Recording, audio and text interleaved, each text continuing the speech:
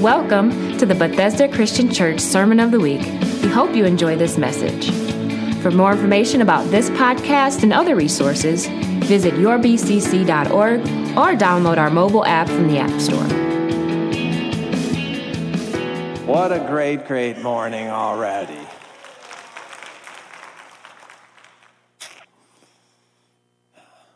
But we have more. We have more, and it's going to continue to be a great morning in the presence of Almighty God.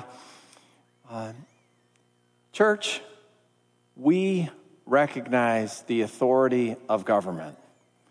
Later on, I might actually touch Romans 13:1. Maybe you'll pick it up, but it talks about the authority of the government. We follow the laws of the land, the laws of the country, the laws of the state, the city. But at the same time, we recognize that the church does not exist by an edict of man. No, the church exists by the authority of Jesus Christ only, period. That's it. He's God. He's the king over all the earth. We've sung a little bit about that this morning. And it's through the word of God and by the word of God that local churches are established. A framework of authority was established. Pastors, elders that were put in place to lead churches. A little later, I'll touch on the book of Titus. Paul set Titus as an elder on the island of Crete. Hey, I want you to do some things. You need to lead over there. Be that leader, but not an autocrat. The pastors and elders, no, we're not that. We're those that the Word of God has admonished to watch over the souls of those that God has placed under them. Why? Because we'll have to give an account. And Hebrews chapter 13, verse 17 tells us that. So how does a pastor know who he's going to give an account for? Now, that's one of the reasons that we believe here at this local church, we believe that membership is important. The Bible tells us you're putting yourself in a place where someone is watching over your soul. The Bible relates other benefits of belonging to a local church, a community of Christians. It's your primary place to learn and to grow spiritually, to worship as we did this morning and we'll do at other times during the week, and to pray and to fellowship with others and to serve the kingdom of God and to serve others and to build and develop relations and make connections. It's a place where you're kept accountable while you're in submission to the leaders for spiritual guidance and discipline. This is what church membership is about. And you don't get any of that if you just attend here and then you go there and then you pop over to this person and then you listen to maybe a podcast or something on the internet and then you'll visit this other place. No, you need to get a place that you can say, this is where I'm going to get my spiritual leadership and guidance and direction, and people will pray for me when I'm sick and they'll rejoice with me when I'm having a great joy in my life. And this is membership. It's not inconsequential. It's important, and we see it as important. We recognize it as important, and we want to recognize those who acknowledge the same, that they acknowledge the significance of this. And we want to do that this morning and welcome them into this local body of Bethesda Christian Church. So we're going to do that. We're thrilled to do that. No. Welcome and introduce those that are doing that this morning. So, from my right, over here at the right front, at the first altar, I want to invite Hamza and Casey Muhammad. They would this morning. They were to have their daughter, Eliza. She's a sixth grader at Parkway, but she's not feeling well today, so we miss Eliza. But welcome to Hamza and Casey. And next, we are inviting Stephen Perkins and Genevieve Quintano. And Stephen and Genevieve are engaged to be married. which is a great thing. And Stephen's been here all his life, but, he wants to make this decision as an adult because, again, it recognizes the importance of the things that I talked about. So that's a great thing. Right here to my front right, Larry and Rosa Jones. Larry and Rosa, come on up. And Larry and Rosa were a part of Bethesda, and we welcome them back. That they were, as it happens sometimes in life, that it's been about 30 years, but we're glad to have them back, and that's great. And now to my front left, Justin and Emily Albrecht. And Emily also has been attending Bethesda just about all her life. And she is also making this decision as an adult, recognizing the importance. To their left, Steve and Lisa Weishar. And they are coming with their son, Evan, who's a fifth grader at Parkway and having a great time. So we welcome Steve and Lisa. And then finally, at the far altar, Taylor Allen, who is coming with her husband, who is going to stand with her this morning. He's our student pastor, Noah Allen. You saw him, but again, all of these making this a decision in their life, and they see the importance, and we do too, as this body of believers. I want to invite our elders and ministers to come stand behind them, those that who we have talked to who are going to pray. And we just want to pray a blessing. We want to pray a blessing on these individuals, and I want you to join me as we pray. Pray over them. Just ask God to bless them right here at this local church and use them to their fullest potential. So let's pray. Father God, in the name of Jesus, we thank you. Lord, we thank you. Thank you for these who are standing here at the front of this, your church, this local church that you've ordained, that you've put in place. This is your church, God. We're grateful for this church, Bethesda Christian Church, and we're grateful for these souls, these individuals who have said, I'm going to make that my home, my spiritual place to learn, to grow. God, just anoint these all that are here at the front, Lord. Every single individual that I've named, God, and I pray that your Holy Spirit would rest upon them, that you would bless them here at this body of believers, God, that you would use them. Lord, that you would expose gifts and talents in them that they don't even know that they have, God, to the betterment of your kingdom, to build and grow relationships here in this church, to be used beyond the walls of this church, to add to the church such as would be saved. God, use them as witnesses and lights of the kingdom of God. Lord, establish them here, and Lord, use them. We thank you for them. May your blessing rest upon them and their families. God, be behind them and in front of them. Lord, surround them. We are grateful and thankful for you adding to the church. And we give you all the glory, Lord. And we look forward to the blessings and the testimonies from these lives as they step here into this membership of this church. Thank you, God. Thank you. We ask it all in that powerful, wonderful name of our Lord and our Savior, Jesus Christ. Amen. Amen. Now, yes, give them a great welcome. Come on. Come on, give them a welcome. Let's say, we're glad you're here. We are glad you're here. You see these faces. You know these names. You've seen them up on the screens. If you see them around here, say, welcome. We're glad you're here, because we are.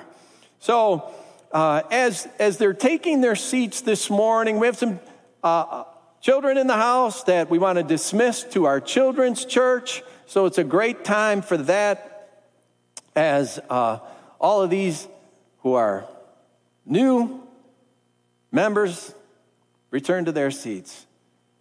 So kids, those of you up to the 5th grade, you see the blue shirts over to my left. You move on over there and have a great, great time. I don't know if any of you have been paying attention to some of the social media threads, have you seen the new treehouse? Oh, it's pretty amazing. It's live and it's on site. And it's a treehouse in the Kings Island Children's Church, and it really looks amazing. So the kids are going to have a great time this morning, and we're going to move into the Word of God. We're going to get into the Word of God. I want to ask you a question this morning. What is your cause? What is your cause? Cause can be things like mission, other synonyms of movement and undertaking. What is your mission? What is your cause? Is your cause God's cause? Is it the cause of Jesus Christ? Or if you think about it, you're going to have some time to think about it as I speak this morning. Is your cause separated from the cause of Christ? I want us to really think about that this morning. It's going to be my focus. And I'm going to consider it by first considering God's cause. And go to one of the books in the Old Testament, the book of Exodus. And if you have your Bibles with you, if you have your electronic Bibles with you, Exodus chapter 6.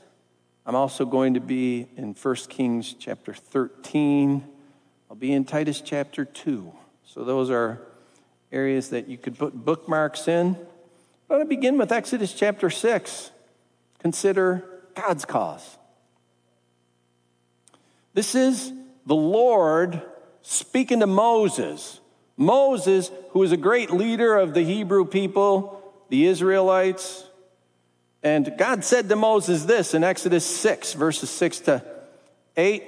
Therefore, say to the Israelites, I am the Lord, and I will bring you out from under the yoke of the Egyptians.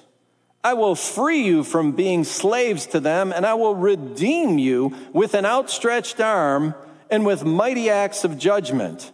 I will take you as my own people, and I will be your God. Then you will know that I am the Lord your God who brought you out from under the yoke of the Egyptians. And I will bring you to the land I swore with uplifted hand to give to Abraham, to Isaac, and to Jacob. I will give it to you as a possession.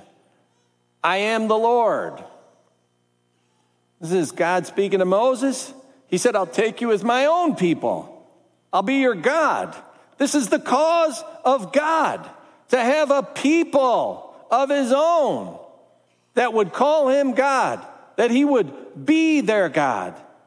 That was the intent of Almighty God from the creation of the world, to have a people of his own. He created man and woman, but he did not force himself upon them. He didn't say, you must. No, he was gracious to them. He gave them the world, the entire world, with one single exception, a few square feet. Don't touch this particular tree. Well, the first pair rebelled. I think most of us are familiar with the account. And they fell under a curse. And that curse included punishment because of their rebellion. And God made it his cause then to redeem mankind from that curse. This is part of what he said to Moses. I will redeem you with an outstretched arm. I will take you as my own people. I will be your God. This is God's succinctly stated, in a nutshell, condensed down, concise, and we might call it a mission statement. This is in mission statement form, the cause of God. And of course, there's much more to it. Yes, there's much more detail to the mission of God. When we read and we study Scripture, we can add detail, of course. We can flesh it out, that there's mission beyond this brief mission statement. I will take you as my own people, and I will be your God. We could say that's the mission statement, but yes, there's more to it. God is a king. God is benevolent, and God is loving, and his desire is for a people, to have a kingdom of people to call his own. And he expressed his loving desire to Moses. I will free you from being slaves. I will take you as my own people. I will be your God, and I will bring you to the land that I promised. So God's Redeemer. God is Savior. God is King over all. And he is the King that redeemed and saved for his people. He redeemed them. And he desired the people to know him as that Redeemer and as that Savior.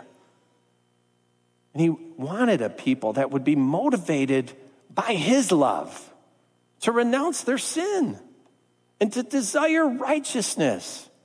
And to take on his cause, the cause of the king, and to add to his kingdom. It's a bigger picture of the cause, and we talk about it all the time. And that gives just a few details. It fleshes out the mission statement, if you will. And when the people were together, and they were focused on God's mission, when they were in one accord, the nation of Israel prospered. As the history of Israel unfolded, after God redeemed these people from slavery, well, eventually they asked to be led by their own king here on earth. And God was gracious. God heard their request. He gave them a king, King Saul. And then he gave them David. And to David, God said, I promise you, your line, your dynasty is going to be eternal. It's going to go on forever. And when David died, his son Solomon became king. And Solomon built this grand temple for God. The temple for God to reside in, for his presence to be there. Solomon honored God before the people. He got down on his knees and his face before the people when he dedicated that temple, and he prayed.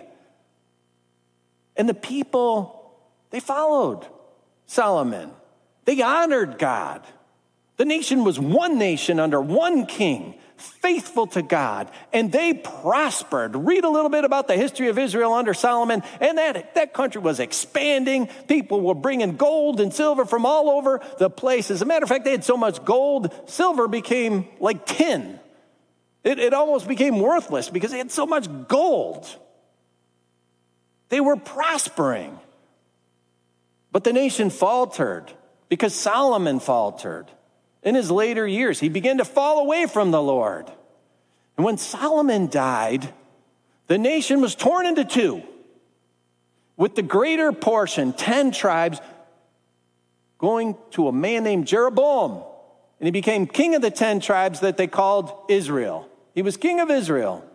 Solomon's own son, Rehoboam, he received the lesser portion of the nation. The tribe of Judah, the little tribe of Benjamin. He was called the king of Judah. God said to King Jeroboam, king of Israel, you're king. You have 10 tribes. You've got this big portion. Honor me. Walk in obedience. Do what's right in my eyes. In other words, God is saying to Jeroboam, take up my cause. Make me your cause. And I promise you, God promised, listen, Jeroboam, you do this. You follow me. You walk in obedience.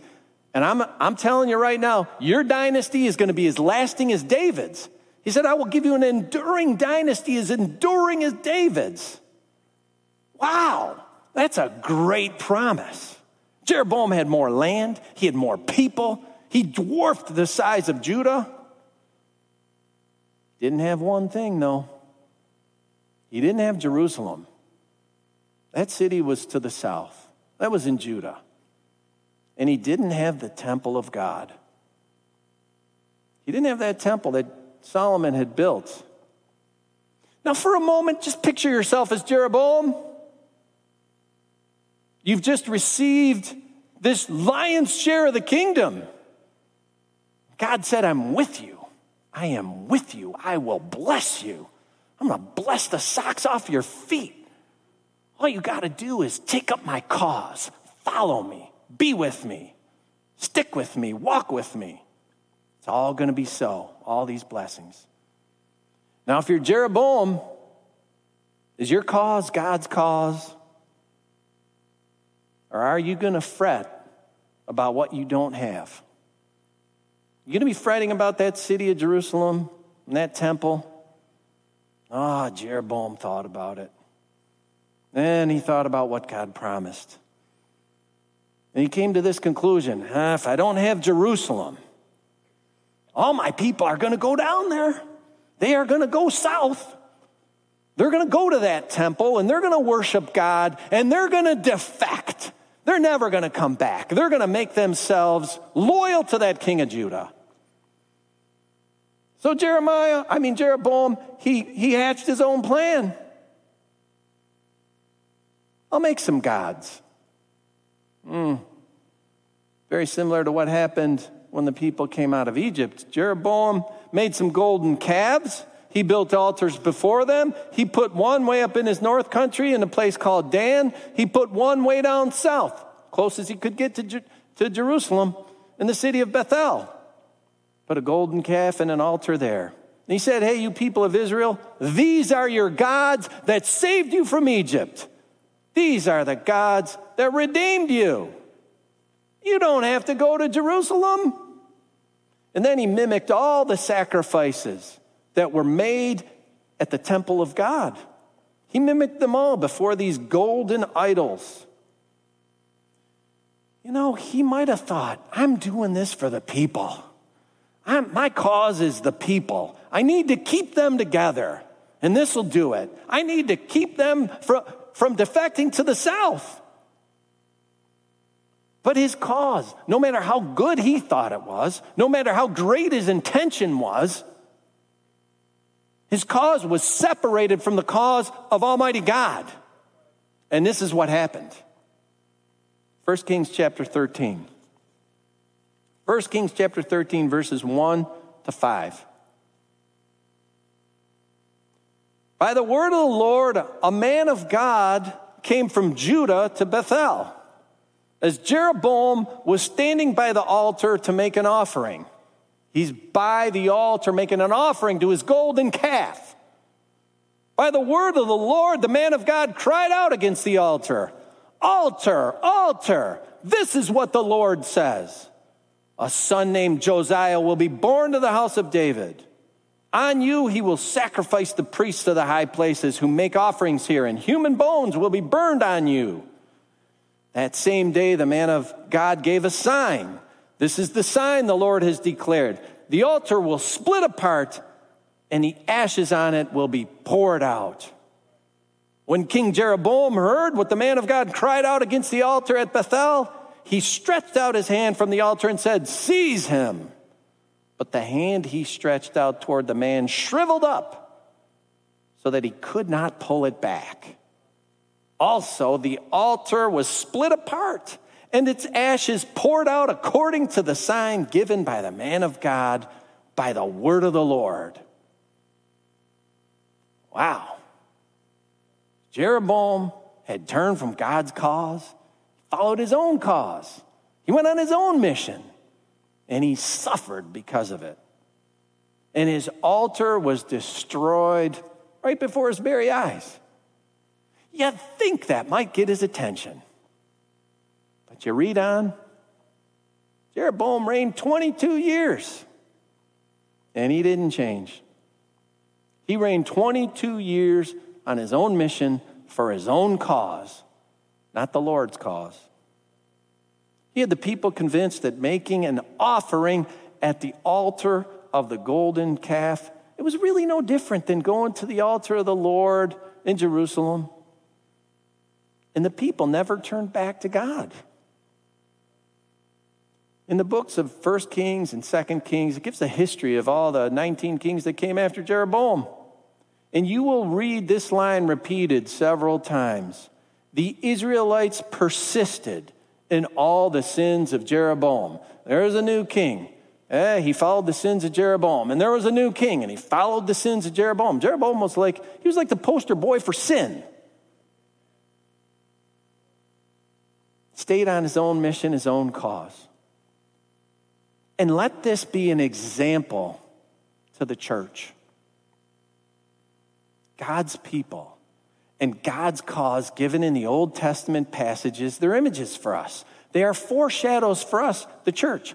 God's people and God's cause today. These are examples for the church. The passage from the book of Exodus about God the Redeemer and God the Savior, the God who desired a people of his own. That's a foreshadow of the mission of the church in the New Testament. It's a forward look where the people are the church and Christ is the king. I want to share with you from the great, great church planter, the Apostle Paul. He wrote to this man named Titus. Paul had placed Titus there as a leader on the island of Crete. And he wrote to him, giving him some advice and some direction. I want to share with you what he wrote. This is the second chapter of Titus, verses 11 to 14. It says, "For the grace of God has appeared that offers salvation to all people. It teaches us to say no to ungodliness and worldly passions, and to live self-controlled, upright, and godly lives in this present age, while we wait for the blessed hope, the appearing of the glory of our great God and Savior, Jesus Christ, who gave himself for us to redeem us from all wickedness and to purify for himself a people that are his very own, eager to do what is good." Can you see the parallels to the Old Testament passage from Exodus? God is Savior. Jesus Christ is the great Savior. His love expressed through grace. Paul wrote about grace. The grace of God has appeared. Jesus' love expressed through grace. It's a gift. Jesus gave himself for what? To redeem us from all wickedness, Paul wrote. Jesus received the penalty that we deserved. He was nailed to a Roman cross for our wickedness. So what? So that he would have a people for his very own. Just like it says back in Exodus. It echoes what God said to Moses, which is fulfilled perfectly in Christ Jesus. The cause of Christ is to have himself a people. And he desires, how did Paul put it? I go back and look. Some people, right? God has appeared offering salvation to some people. No, to all people. All people. The cause of Christ is to have himself a people, and he desires all people. Paul wrote this to Titus. This gift of grace, the sacrifice of Jesus, it offers salvation to everyone, all people, not just some people. Christ's cause is to receive by repentance and faith everyone, every single person who would do that, who would come to Christ, repentful, with faith. It's not about specific people. It's not about just those people in that geographic location.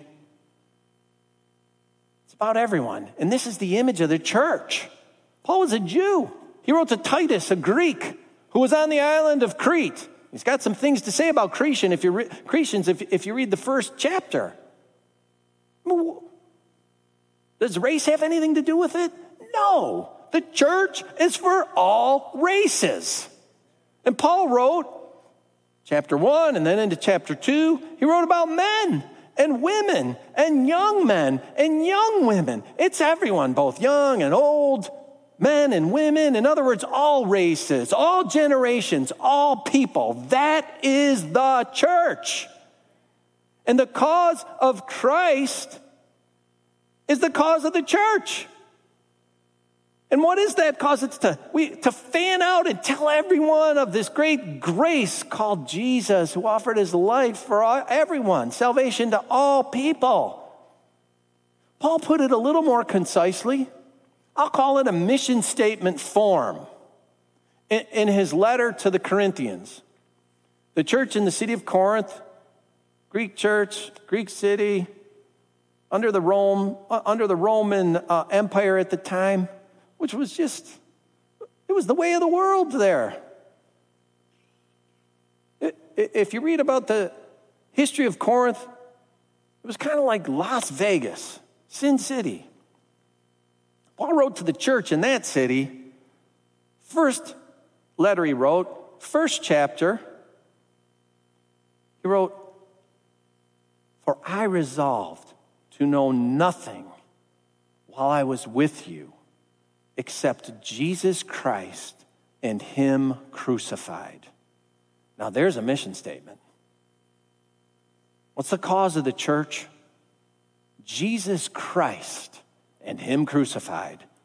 That's the mission. For it's in Christ, and it's in Christ crucified, that there's this embodiment of grace, this great gift and redemption and salvation from sin and wickedness. And then there's this hope of eternal life. And when the church is together and they're in one accord for this cause, Jesus Christ and him crucified, then I'll tell you what's going to happen. The church will prosper. I am telling you this. The church will prosper when the church's mission is Jesus Christ and him crucified. There's nothing that'll stop the church when that's the cause. So what's happening in the church? What's happening in the church in the United States, I'll say? Is the church prospering? There are local churches that I will say they're prospering. But the church, capital C church, across the nation, it's stagnating, it's shrinking. A recent survey, Pew Research Center, here's what their report begins with. Christianity is declining at a rapid pace in the United States, and the numbers of those who have no faith at all are swelling. What can we do? What can the church do? We can heed the warning from the example of Jeroboam, who separated from the cause. He separated from God's cause. See Israel there in that Old Testament denoting the church. They were saved. They were redeemed by God. He saved them by his outstretched arm, he wrote. They were saved by God, who desired to have his own people that would call him their God. And Israel was united, and they were expanding, and they were prospering under King Solomon. But then there was a straying from the cause. They separated from the cause. And no sooner do we read that Solomon died, that the people who were once united divided. Israel departed Judah, and they departed the cause of God. The profane altar that was set up in Bethel split apart. It split apart, and its ashes spilled out as a sign of what was to come. And what came was the nation eventually fell totally and completely. Yet Jeroboam continued on his mission, his cause, not the Lord's. You might say, well, he got 22 years to reign. He had a good life. His mission, not the Lord's. And he's remembered with this line: Israel persisted in the sins of Jeroboam. The people separated from God's cause. Can't we see immediately the spiritual ramifications to the church? Can't we see the importance of this little narrative stuck in the Old Testament and its instruction to us today? The church, and again I say the capital C church, it has set up altars that are separated from the cause of Christ. The church in this country has done that. And the people in the church have followed, and they've made altars for their own personal cause. And it diverges from the cause of Christ. Christ and him crucified. When we make altars for our own cause, we've separated from that cause. We've separated from the cause of Christ, and we've separated ourselves from grace and redemption and salvation. What are some of the altars that are being set up in some churches that call themselves part of Christianity, that say they're under the umbrella of the capital C Christian church? What are some of the altars? How about the altar of affirming? Some churches that once preached that grace and salvation that comes by Jesus Christ to win a person over from sin, winning them to a life devoted to Christ, a life that says, as Paul wrote, no to ungodliness and worldly passions, living self-controlled and upright and godly.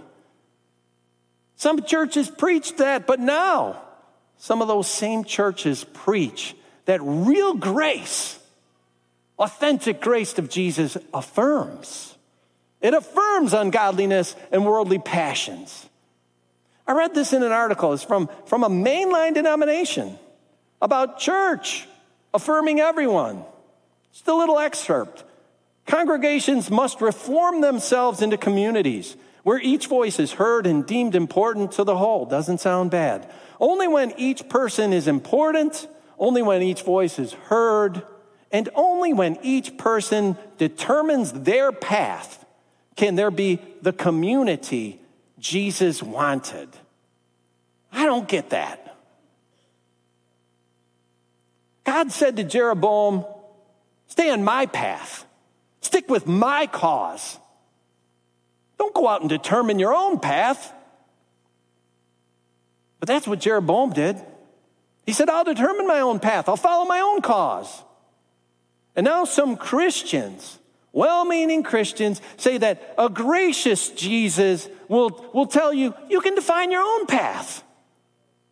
Jesus Christ died. He died a gruesome way, being nailed to a cross to free us from the debt we owed for sin. And he said to the sinner, I don't condemn you. But he also said, follow me. Get behind my cause. Say no to worldly passions and wickedness. Jesus said, go and sin no more. Jesus did not say, stay on your own path. Jesus did not say, follow your own cause.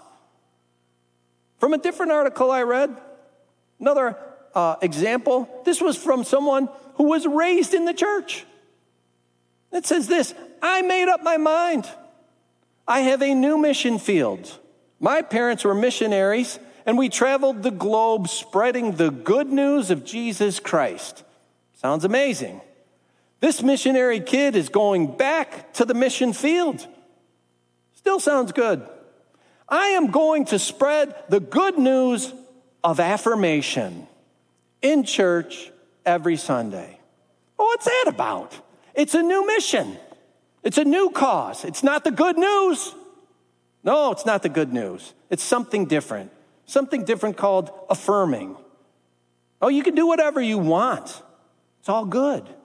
Jesus affirms it. He affirms you. Whatever you do, Jesus affirms. No, that is not what I read in Scripture. Jesus received sinners. Yes, he did. Yes, he did. He welcomed them. He ate with them. He talked with them. He was accused of being a sinner. He hung out with them so much. But he never, ever, ever affirmed sin. He did not. Never did it. What are some other altars that professing Christians might raise up? Well, there's altars of cultural causes. We need to get behind this and that. There's social justice and there's political parties. There's the altar of even a politician.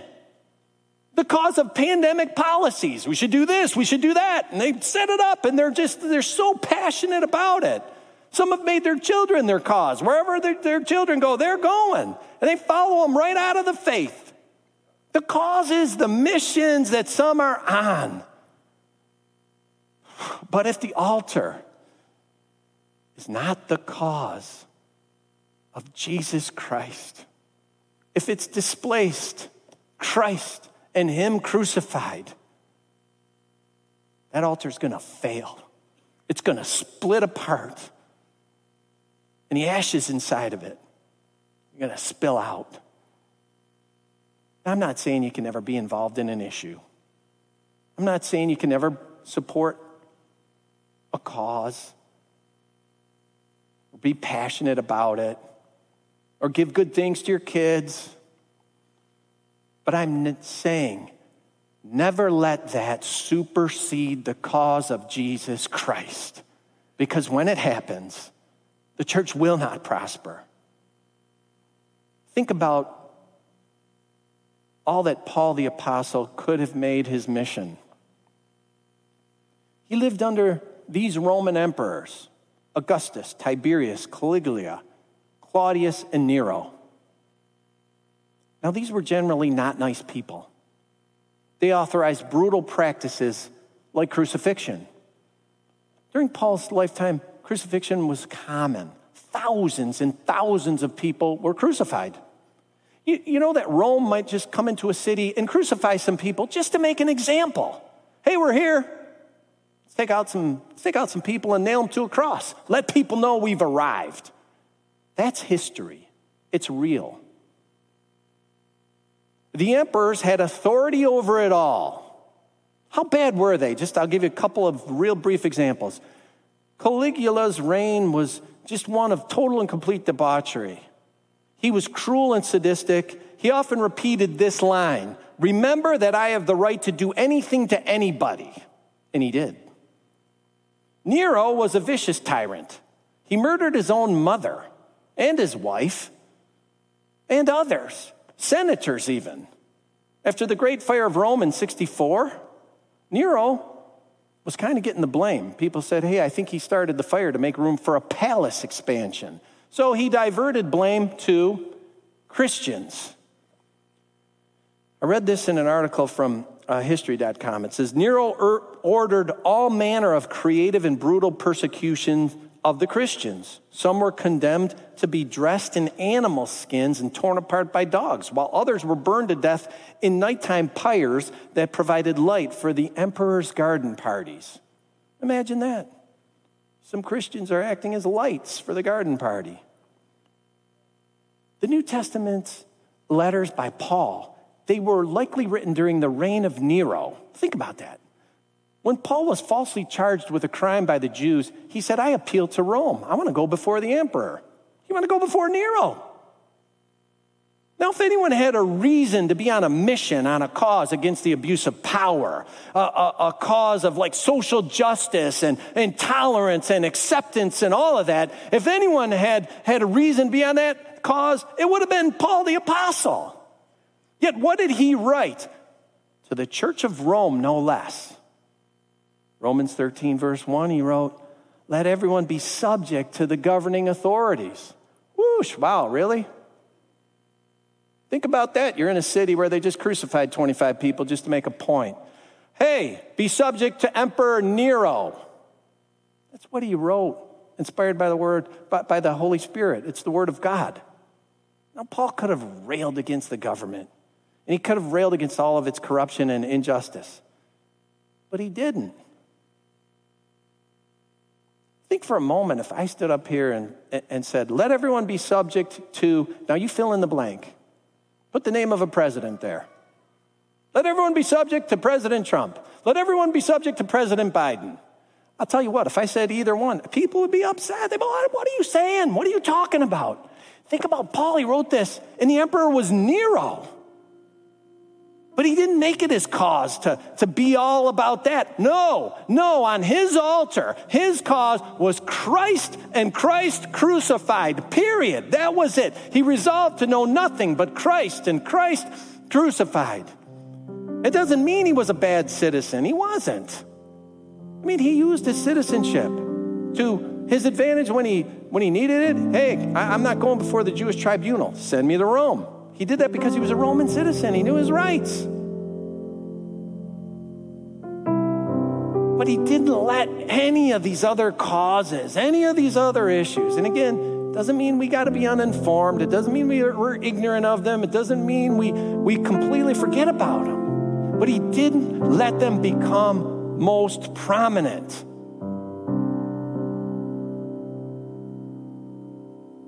He didn't let them displace the cause of Jesus Christ. See, he knew the lesson of Jeroboam. He knew what happens if we begin to kind of justify it all. Yeah, it's okay. It'll help me keep some people. They won't defect. It'll be easier for someone. They won't have to travel so far, whatever. He knew the lesson of Jeroboam, and he wasn't going to let any cause supersede the cause of Christ and him crucified. He knew that lesson, and we should too. Church, we should take it to heart. We should know it. What's your cause today? What's your cause? You got something that's been burning you? It's just, you got this passion? You've been letting everyone know about it? Is it Christ and him crucified? What is your cause today? May it be Jesus. I want to pray as we go. I don't know if there's anyone in here, and in your heart, yeah, I've put up something a little higher than Jesus, and I've been a little over the top about it. And it could be any of these examples or others. Let's stand and pray and just take time to look in your own heart. If we're on the cause of Christ, if we're together on it, we're going to prosper. I believe it with all my heart. This is the word of God. If we resolve to know nothing but Christ and him crucified, and then we live that way, like Paul wrote to Titus, saying no to the garbage of the world, saying no to some of the causes they might want to press on us, to follow after people or purposes that distract from Christ.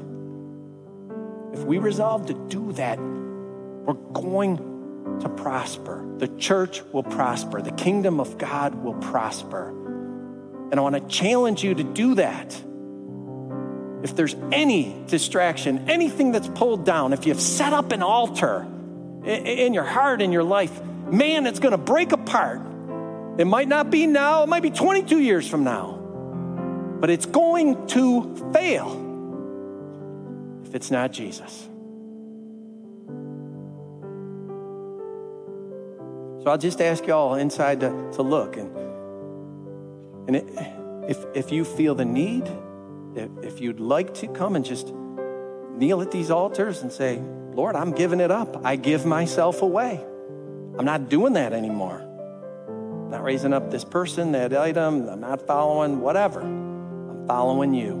I want to be on your cause. You can come here and pray, and I'll pray right now.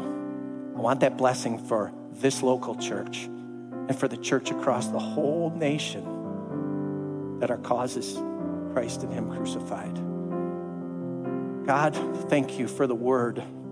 Thank you for your word. Thank you for the examples you put before us. Help us not to have a heart like Jeroboam that would go our own way on our own cause to make idols that would defy you. Lord, as well as we might think we're intended, God, I pray if any of us need to be convicted and convinced, you would do that we would lay down, put down anything that we've raised above Jesus, anything that we've put on an altar to be above Christ and him crucified. May our hearts be like that altar that was prophesied against. Let our heart tear and open and be broken for what we've done and turn to Jesus and him alone. And God, may it be our passion, may it be everyone's passion, that we'd be on the cause to share Christ and Christ crucified. May our hearts be to know nothing but Christ and Christ crucified. Lord, make that preeminent in our lives. Make it be the most important thing when we're tempted to get so passionate about something else. God bless this congregation. Thank you for adding to it. And Lord, we pray you'd add to your church such as should be saved, those who would look to Jesus, and help us to be the witnesses for him, to speak of his giving of his life, his redemption of his salvation. God, bless us all. Bless us all with it, Lord. Embolden us. Give us your strength and your power to do it. When we're tempted to go otherwise, God, show us the way out. Lord, may we be living as those redeemed, saved people, saying no to all that other stuff. Thank you, God. Thank you. May that blessing rest on all.